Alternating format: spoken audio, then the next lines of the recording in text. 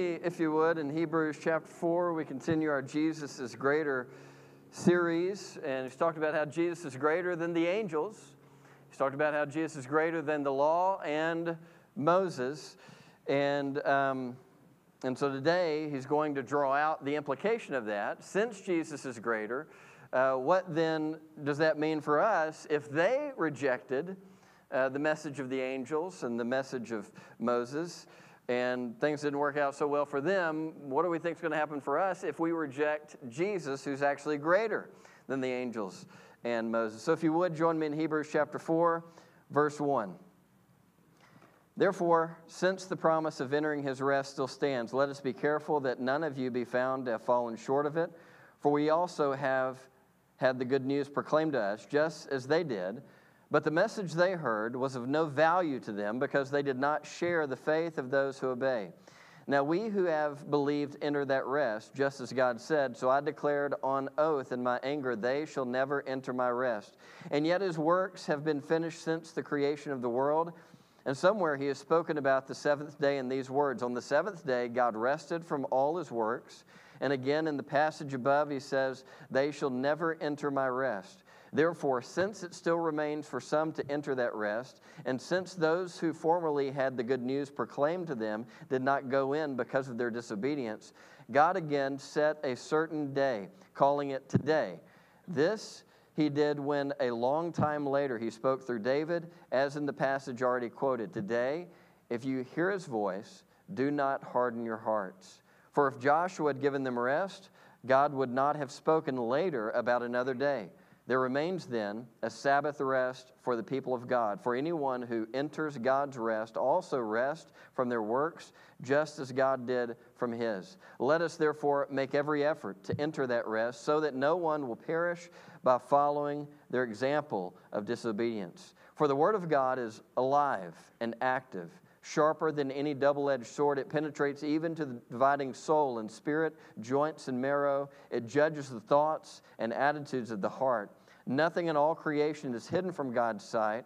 Everything is uncovered and laid bare before the eyes of him to whom we must give an account. Let's pray. Gracious Father, Lord, I thank you today for your love and for your kindness. I pray, Lord, that as we devote ourselves to your word and to understanding it, Father, that you would speak to our hearts, you would renew our minds, that your Holy Spirit would form us into the image of Christ.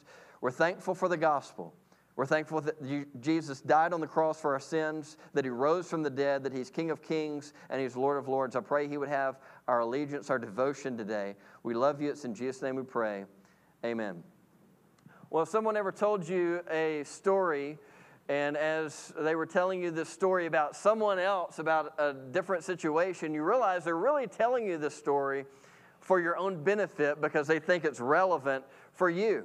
Recently went to the dentist, and suddenly she starts telling me all of this information about the benefits of flossing either before or after you brush your teeth, and just goes on, it's kind of like me if I got into a theological conversation, and this commentator said this over here, and this commentator, she's like, well, these dentists say this over here, and these dentists say that over there, and she just keeps going and going and going, and finally, that was just kind of the end of the story, and it occurred to me, she's telling me this so that I will know I need to floss more, all right?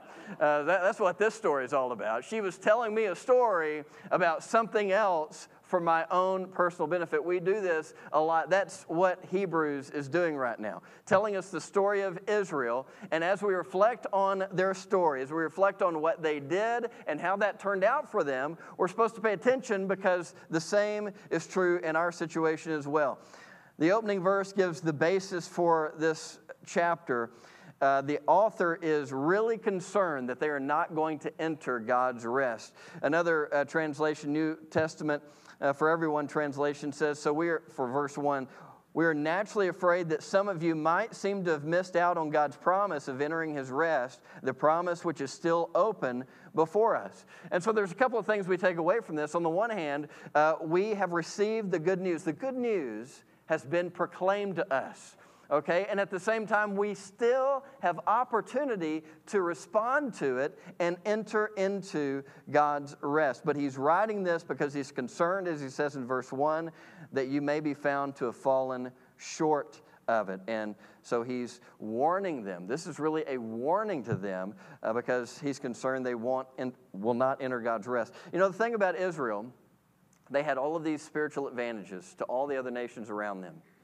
Think about the other nations around them. They've got God's general revelation that whatever begins to exist has a cause, and the universe began to. They can reason their way to understand that there is a God in heaven. They can pay attention to morality, to their conscience, to know that there's right and wrong, there's good and evil. But they did not have, for example, the revelatory presence of God. They did not have God's word. Israel did. Israel had all of that, and they still did not enter God's rest. And one of the main reasons I was drawn to preach through Hebrews is because I feel like, living in the Bible Belt, we have a lot in common with Israel. We have all of these advantages. We have all of these spiritual advantages and opportunities. We know who Jesus is. We know the gospel. We know that the Bible says that Jesus is the way, the truth, and the life, that he himself really answers what philosophers call the big questions in life. He's the way. He's the way we ought to live, how we ought to treat others. He's the truth. He's the kind of person we ought to aspire to be, the true model of what it means to be human and the one we should conform to. He is the life. He's the one who gives our lives meaning and purpose and abundance. We have Jesus. We have the gospel. And by the way, we've got Bibles and Bible studies and churches on every corner. We have all of these opportunities to respond. Places, we go some places around the world where they've never heard this gospel that we take so easily for granted. They've never heard it, and they hear it for the first time. And what do we see? You can just see the power of the gospel as people hear it for the first time. There's a God in heaven who loves them, who sent his son to die for them, that their life has meaning and purpose, that what they do today makes a difference, their labor is not in vain, that they have an opportunity to come into God's family and have eternity. That is an amazing message. We hear it all the time. We've got such an advantage. Verse 2. We have had the good news proclaimed to us just as they did, but the message they heard was of no value to them. Let that rest on you for just a minute. Of no value to them. Why was it of no value to them? That's what we want to talk about today. They did not receive that message with faith. Today we're going to talk about 4 defining marks of those who enter God's rest. 4 defining marks of those who enter God's rest. You know, back in the day, I used to have a Kay Arthur inductive study Bible, okay? Some of you have heard of Kay Arthur, and some of you may have a study Bible. And I loved her method of just, as you study the Bible, marking things and looking for themes, and particularly words that are repeated over and over and over. And when words are repeated over and over and over, you know, okay, that's a pretty big theme in this section. Okay, I want you to think about this word rest, this idea of rest. This section starts in chapter 3, verse 7. I wonder how many times the word rest is brought up from chapter 3, verse 7, all the way through the end of our passage today. Follow along with me. I'm just going to say these. I'm going to pepper these out, and you can go study this on your own. The word rest is mentioned in chapter 3, verse 11, chapter 3, verses 18 and 19, chapter 4, verses 1, 3, 4, 5, 6, 8, 9, 10, and 11. Do you pick up on a theme here? This is a major concern that the author has, that they won't enter God's rest. He says at the very end, chapter 4, verse 11, let us therefore make every effort to enter that rest so that no one will perish by following their example of disobedience. So that word effort really does make a difference here, because it's not like we're just going to hear the word and just sit back and let it rest on us and magically enter into God's rest. Make every effort. There are things that you do. It's amazing to me as I studied this how many commentators didn't take time, in light of the importance of rest, to actually explain what rest means in this passage. What does rest mean? Now, for some of us, we're like, I hope this is literal and we can just take a nap, okay? That's what I want to enter into right now, is a nap. And folks, you just got about 45, 50 minutes. I'm just kidding. Maybe so. I don't know. But you've got time. But this is not literal. In the Old Testament, of course, he's talking about Israel. And in particular, I read this passage last week from Deuteronomy chapter 12, verses 9 and 10, which I believe helps us understand the definition of the word rest. He says, since you have not yet reached the resting place and the inheritance the Lord your God is giving you, but you will cross the Jordan and settle in the land the Lord your God is giving you as an inheritance, and he will give you rest from all your enemies around you so that you will live in safety.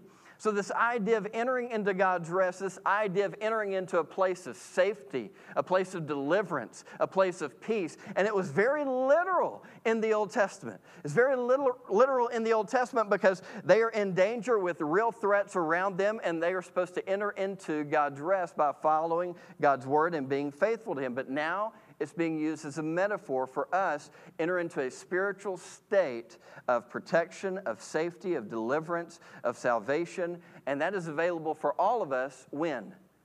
Today.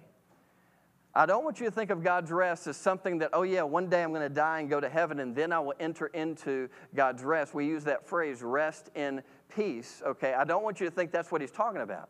He's talking about right now, today, you have the opportunity to enter into a certain kind of life, an abundant life in the power of the Holy Spirit where you receive deliverance and salvation, where you receive God's peace, where you receive the safety and protection that you need in this life. So, with all that being said, let's look at the characteristics or the defining marks of those who enter God's rest. Number one, those who enter God's rest hear the word.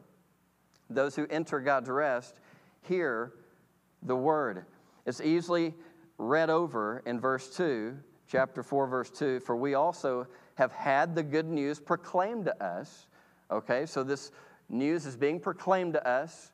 What news is that? It's the gospel. In fact, this is another one of those examples in the Bible where it's the noun for the word gospel, euangelion, but it's transformed into a verb, which means euangelizo, which means to gospelize, to evangelize. Okay, it's the same word, but it's translated in English translations as to proclaim to us, just as they did, but the message, or literally the logos, the word they heard, was of no value to them. So we start in a place that was really of no value to them, but could have been, had the potential to be of value. It is the starting place, and that is hearing the word, hearing the logos, which is equated to the good news or the gospel of God.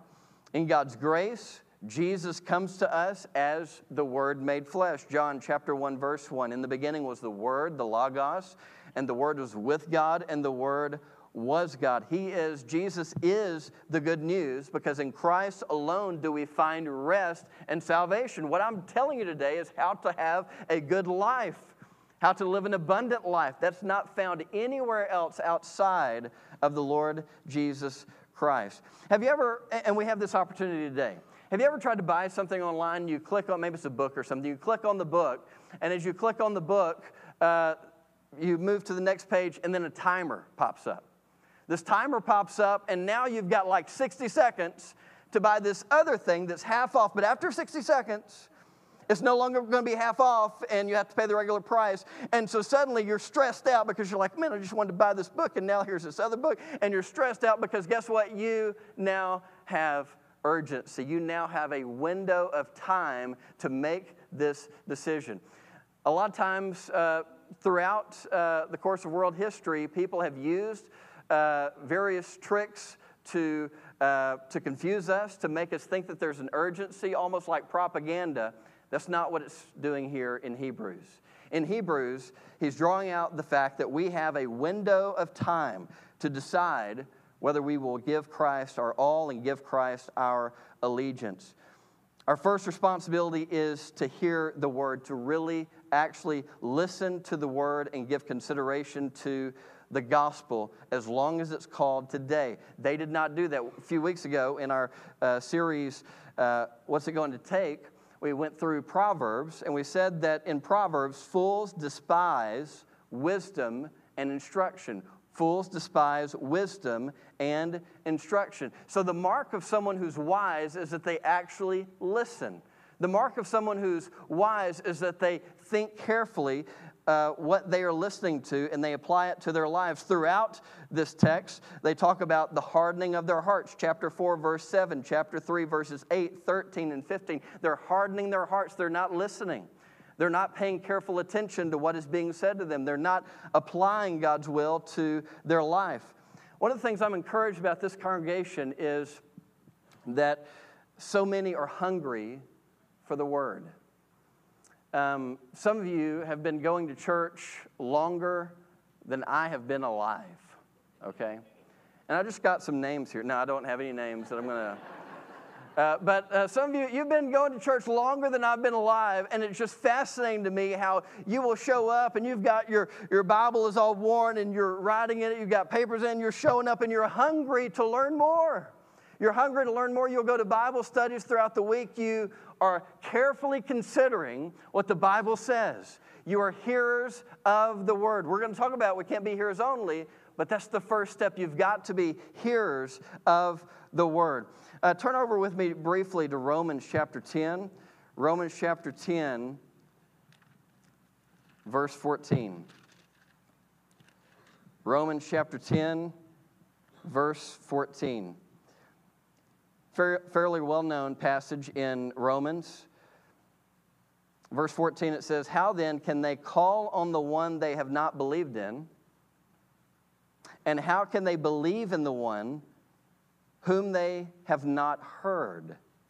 And how can they hear without someone preaching to them? And how can anyone preach unless they are sent? As it is written, how beautiful are the feet of those who bring good news." But not all the Israelites accepted the good news. The same concept as what he's talking about in Hebrews. They had the good news. They had the message of God. They did not respond to it. For Isaiah says, "Lord, who has believed our message?" Consequently, faith comes from hearing the message, and the message is heard through the word about Christ. So a final implication is not just that we have the opportunity to take the word and take it seriously and listen to it, think carefully through it and its implications for our lives, but also we are responsible to take that word to others as well so that they hear the message. How will they believe? How will they accept the message if they never hear it? We are not responsible for their choice. We can't force them to choose one way or the other. We are responsible to put them in a situation where they hear the word of God and the gospel of Christ. And so what do we do with that? Missions is important. We go to the nations with the good news of Jesus Christ and share that message with the nations. I want to give you a statistic today. Did you know that 72%, think about this, 72% of today's evangelicals came to Christ before the age of 18. Half, about 43 million, came to faith between the ages of 5 and 12. And listen to this. Gen Z, which is the generation born from 1990 to 2010, is the least religious generation in American history, and they are becoming more and more so as each year passes. Now, what I take away from that is we have a window of opportunity to invest in the lives of children and youth. We have a window of opportunity to take our message and make sure they understand it and disciple them in the word of Christ. That is, if we want to make a difference in the world, if we want to change the world, that's where we have to start. That's where we have to start. Those are the ones that we need to continually be engaging so that this church, generations down the road, continues to have a vibrant ministry. So number one, those who enter God's rest hear the word. Number two, those who enter God's rest believe the word. They believe the word. Notice again in Hebrews chapter 4, verse 2, it says, "For we also have the good news proclaimed to us, just as they did." So we're in the same kind of situation as they are. "But the word they heard, the message they heard, was of no value to them." That's the warning to us. That's the threat to us, is that it becomes of no value to us. Why would it not be of any value to us? Because they did not share the faith of those who obeyed. Why was it of no value to them? They did not share the faith. They were not united in the faith with those who obeyed. And herein lies the warning. Hearing is not enough. Hearing could be of absolutely no value to you or to me. And I think there's a self-deceiving mechanism in the Bible Belt.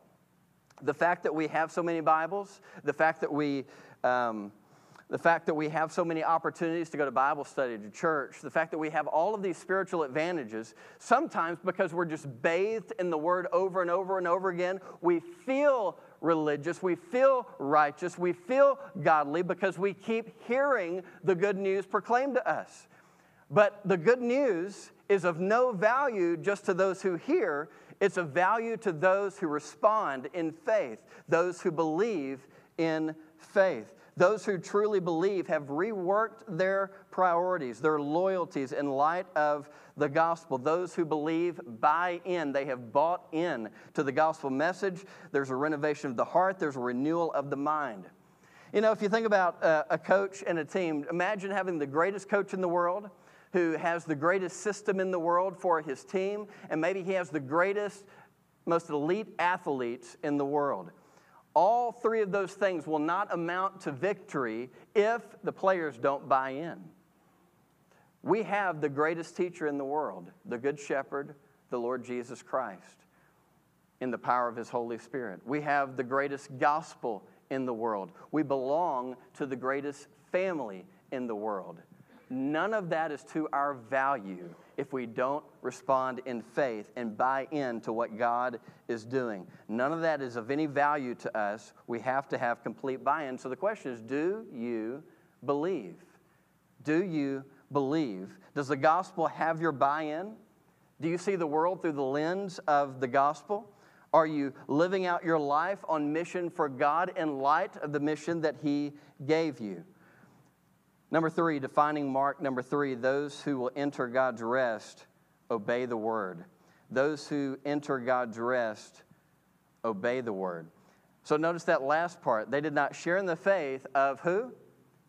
Those who obeyed. Those who did not enter God's rest did not share in the faith of those who obeyed. They did not enter God's rest because of disobedience. Notice chapter 4, verse 6. Therefore, since it still remains for some to enter that rest, and since those who formerly had the good news proclaimed to them did not go in, why? Why did they not go in? Because of disobedience. Because of their disobedience. This is why they did not enter God's rest. Now, I believe one of my concerns is that we're able to articulate the gospel. Turn over with me real quick, if you would, to Hebrews chapter 11. One of my big concerns for the church in America and really anywhere else is that we know a lot of things that are true in the Bible. We have understanding of many parts of the Bible. But when we're asked to articulate the gospel, we articulate some truth other than the gospel. We say something other than the story of Christ. And I'm also concerned that we don't understand what faith is, what saving, genuine faith looks like. Hebrews chapter 11 explains to us what genuine saving faith looks like. It says in chapter 11, verse 1, now faith is confidence in what we hope for and assurance about what we do not see. This is what the ancients were commended for. By faith, we understand that the universe was formed at God's command so that what is seen was not made out of what was visible. Skip down to verse 8. By faith, Abraham, when called to go to a place he would later receive as his inheritance, obeyed and went, even though he did not know where he was going. By faith, he made his home in the promised land like a stranger in a foreign country. He lived in tents as did Isaac and Jacob, who were heirs with him of the same promise. For he was looking forward to the city with foundations whose architect and builder is God. So here is a defining of faith, of true, genuine, saving faith. When Abraham believed by faith, what did he do? He obeyed. By faith, he obeyed. Faith looked a lot like following God. Faith looked a lot like building his home. By faith, he made his home in the promised land like a stranger. He lived in tents. He gives examples of Abraham demonstrating his faith on a regular basis. He not only was someone who heard the promise of God and heard the word of God, he wasn't just someone who believed in that message, he's someone who obeyed the word. And my concern is that we think true, genuine, saving faith is we say a simple prayer and then we move on with our life and there's no change of course, there's no change of direction in our life, and that is not the biblical definition of faith. That's not the biblical definition of saving faith. Abraham is held up as an example. He believed in God and it was counted to him as righteousness. He was in good standing with God. He was in right standing with God because he believed, and that faith produced a faithfulness in his life. Even the gospel, if we were to turn over, and we won't do this now, but 2 Thessalonians chapter 1, verses 8 through 10 talks about how the gospel is meant to be obeyed.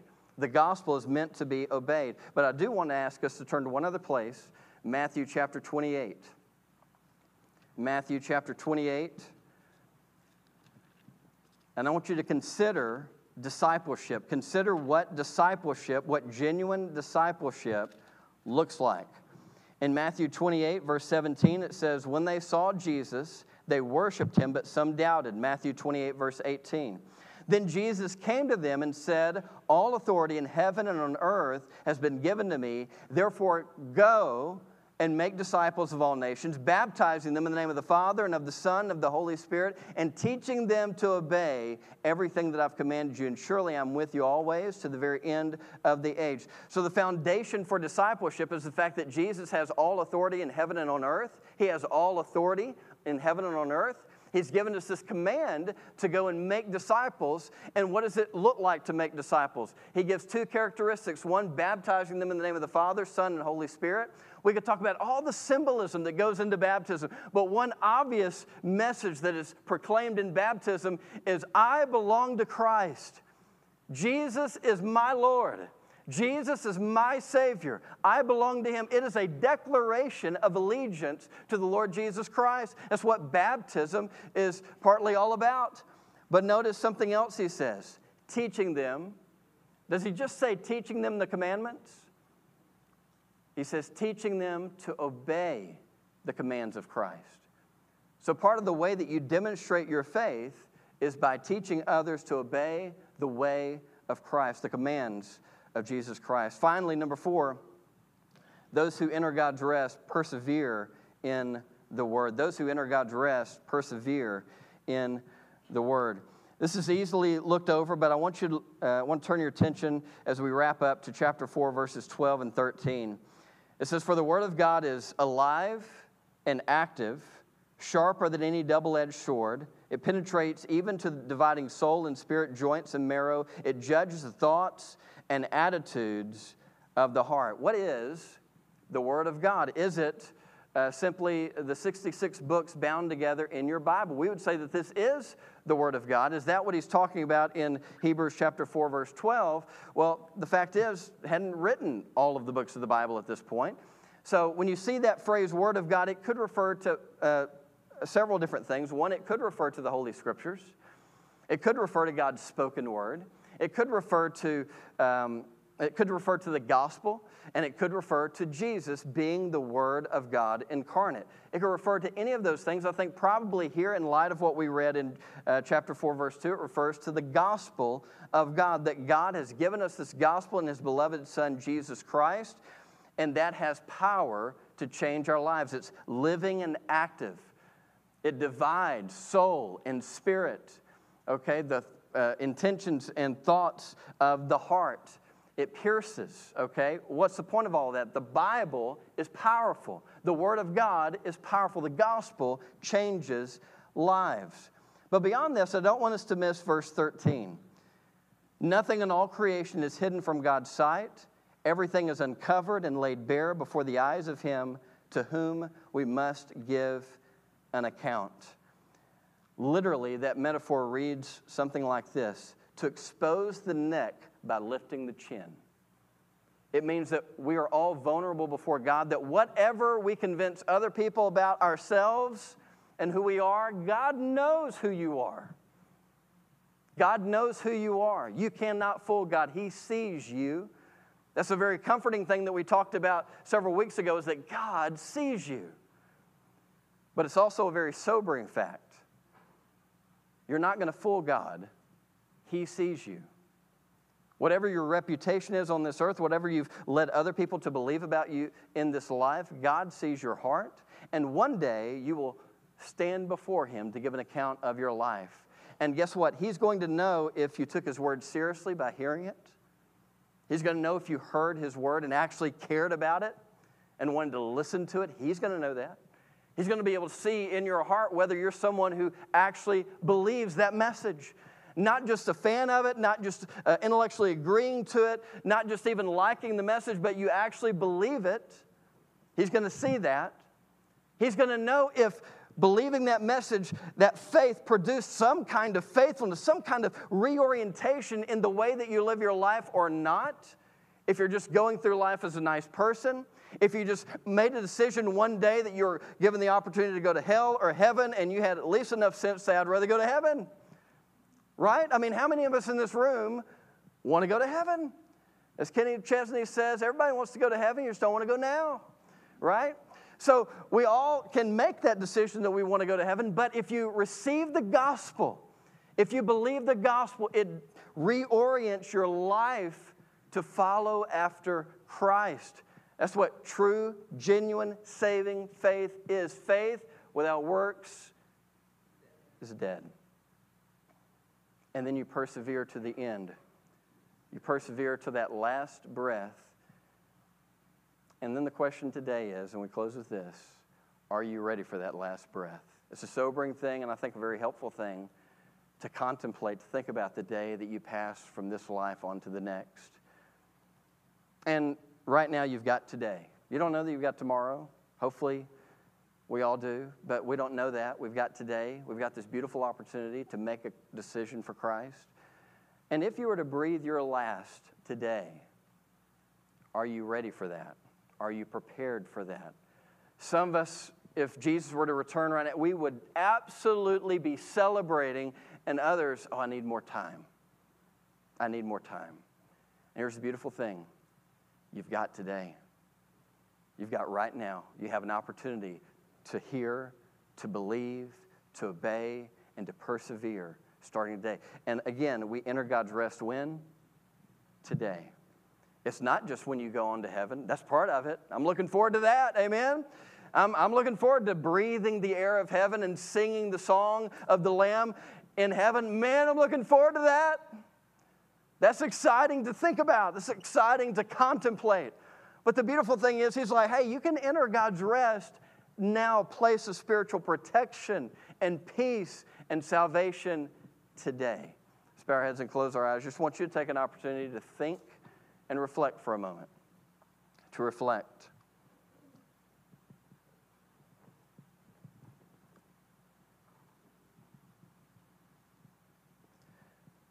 Have you entered God's rest?